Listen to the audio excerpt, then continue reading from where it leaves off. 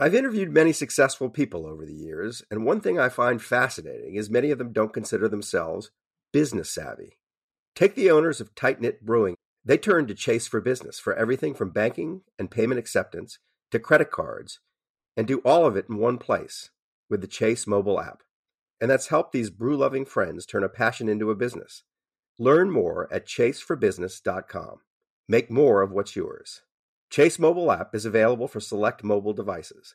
Message and data rates may apply.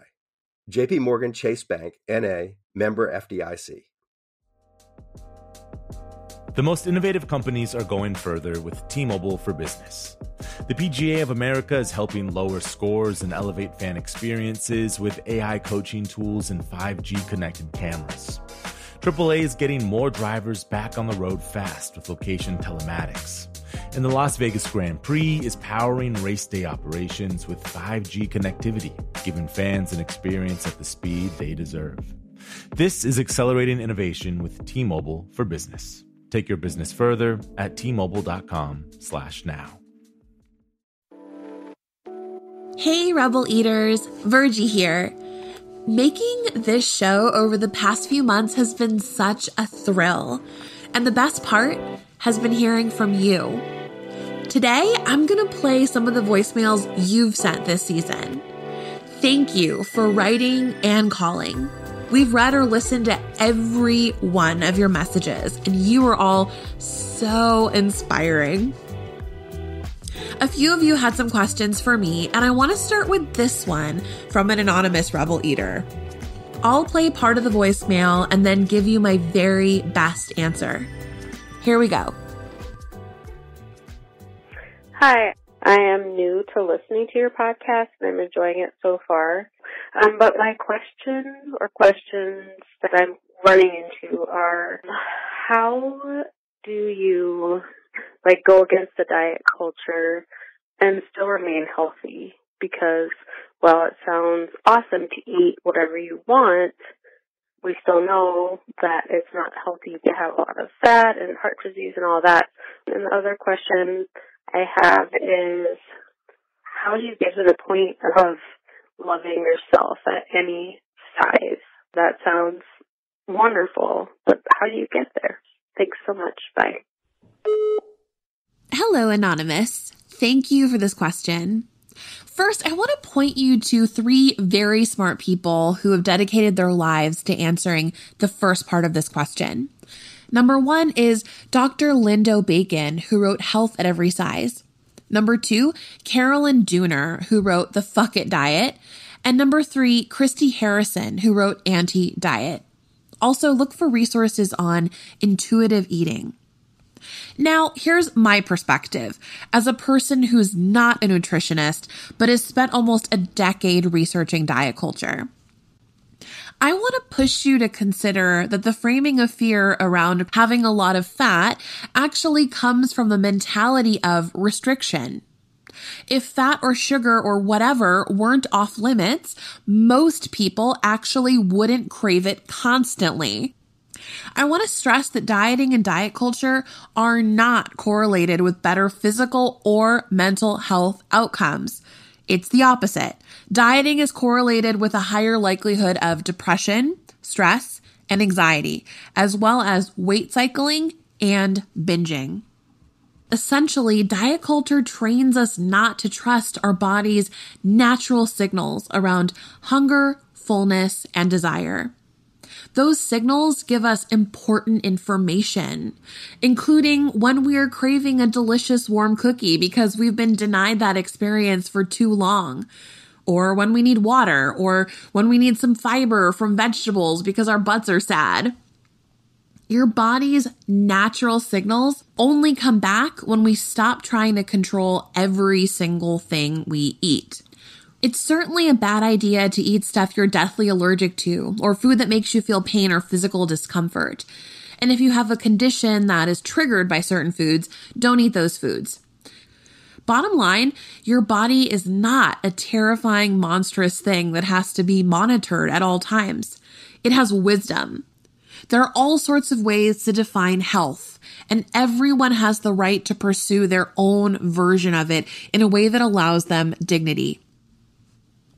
If I could wave a magic wand and create a hypothetical world where diet culture never existed and everyone ate what they wanted, I would bet that the inhabitants of that world would 100% be better off mentally and physically than the people who exist in the diet culture steeped world we live in now.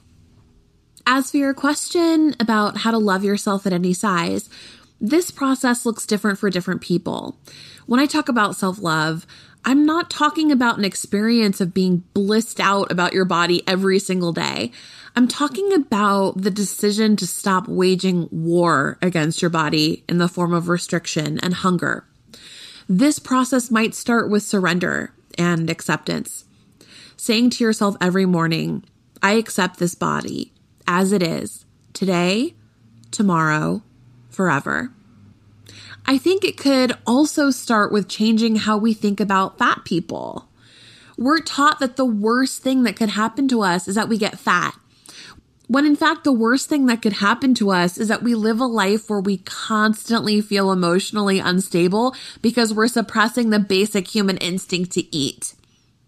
I talk about some of this stuff in my new book. It's for teens, but it's also great for anyone who's new to the subject. It's called The Self-Love Revolution: Radical Body Positivity for Girls of Color. It comes out May 1st, and you can pre-order it now online. Thanks for your question, Anonymous. Here's another. Hi, Virgie. My name is Dee, and I'm from Billings, Montana, and I'm a 60-year-old fat white chick, and I've been fat all my life. And the conversation that I would like to change about food involves a really dear friend of mine. She's always been trim, and she's just completely put together. We'll always go for a really nice meal, and I always really look forward to it. So the first thing that happens is when the waitress comes and puts the food down, she'll say, this is so much food, I'll never be able to eat it. And I look at my plate and I think, oh, this is a portion of meat, a portion of potatoes. It doesn't look like this huge meal to me. But we'll have a nice conversation, and in the middle of the meal, she will always say, see, I'm going to stop now, and I'm going to have my meal boxed up, and I'm going to take it home, and I'm going to have it for lunch and dinner tomorrow. And she says it as if she's giving me a lesson or telling me a trick, and I always say, I'm going to do that too. The thing is, truly, now that I think about it, I think I do that because I want to say to her, see, I know the trick too. I know the skinny girl trick. Well, keep doing what you're doing. I love listening. Thanks. D. Okay, so first of all, what your friend is doing has a name. It's called fat shaming. Fat shaming is not okay. It's hurtful. Your friend has created a situation where you don't feel safe to finish your meal. It is not all on you. It's her job to stop projecting her feelings onto you. Second of all, we have no idea what she's doing or going through, but the fact that she can't go a single meal without commenting on food makes me think she may have her own issues with food, like so many of us do. I personally would not be okay with a friend saying things like that to me. So I want to validate that you are allowed to have feelings about what she's doing. And you are also allowed to finish your damn dinner. So I want to go through 3 tools you might use moving forward. First, reframing. It sounds like your friend feels a lot of pressure to perform a particular kind of behavior that's expected of women. That includes not eating a lot and talking about it all the time too. Remember how Caleb talked about performance studies? Your friend is performing this skinny girl trick. And that kind of performance stifles intimacy. To me, it's a sign of pain. It's a sign that your friend is suffering. That doesn't mean she's not responsible for her behavior, but thinking about it that way may change how you see her behavior. Maybe it's not that she's got it all together and you don't. Maybe it's just a performance. Okay, tool number 2, externally facing boundaries. These are boundaries you set with others. Like you could ask her to stop commenting on food when you're at dinner. You could just say something like, I care about our friendship. I know you do too. When you say these things, I feel judged. Can we try doing a dinner where you don't say these things? Tool number 3 is internally facing boundaries. These are boundaries you hold within yourself for yourself. Like before you go out to dinner, you might decide that one of your boundaries is that you are going to finish your dinner at the table, if that's what you want to do. Also, you can make a plan before you hang out again about how you're going to take care of yourself after dinner if she says anything like that again. Good luck, Dee. Remember, you deserve to have fun at a fancy dinner.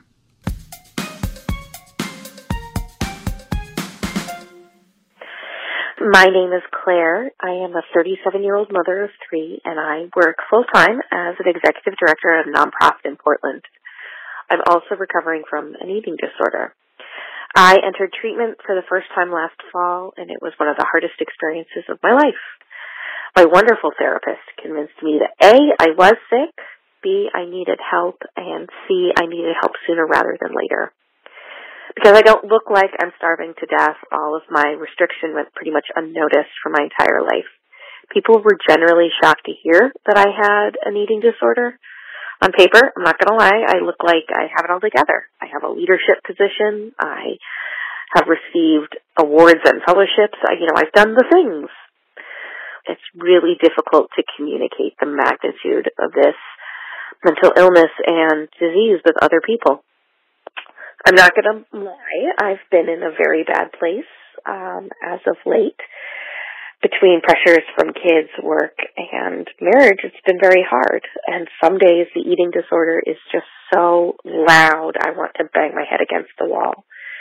But listening to the podcast has been amazing. It's like a door has been opened to a room full of people who feel exactly the same way I do. I feel like for the first time recovery is possible.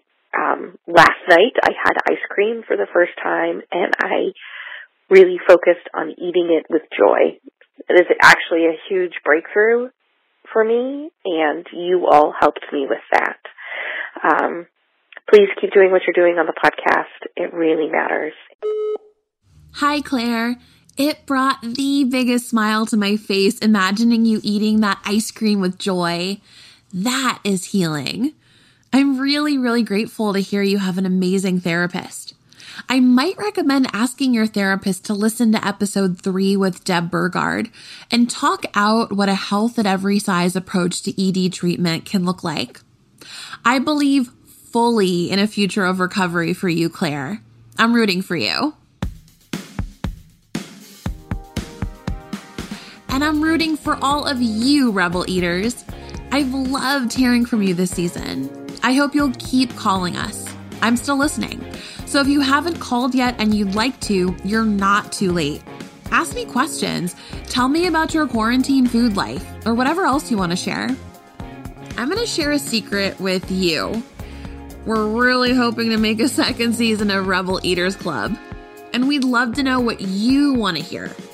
Leave a voicemail at 862-231-5386. That's 862-231-5386. You can write us too, rebeleatersclub@gmail.com.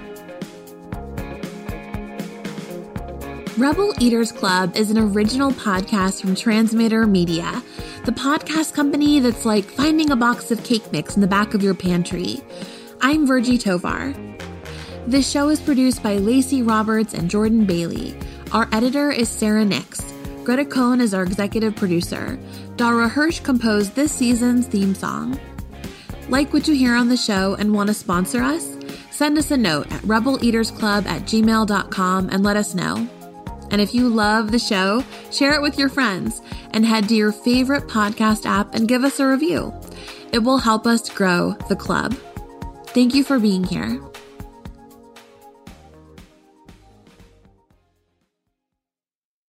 The tradition of breaking tradition continues with the return of the Unconventional Awards from T-Mobile for Business at Mobile World Congress. This is an event that celebrates innovators whose bold actions took their industries to new places. If that sounds like you and you're a T-Mobile for Business customer, enter today. If you win, you'll be publicly honored amongst some of the most influential leaders in industry. And me, I'll be there too. Enter now at T-Mobile.com/unconventional awards. See you there.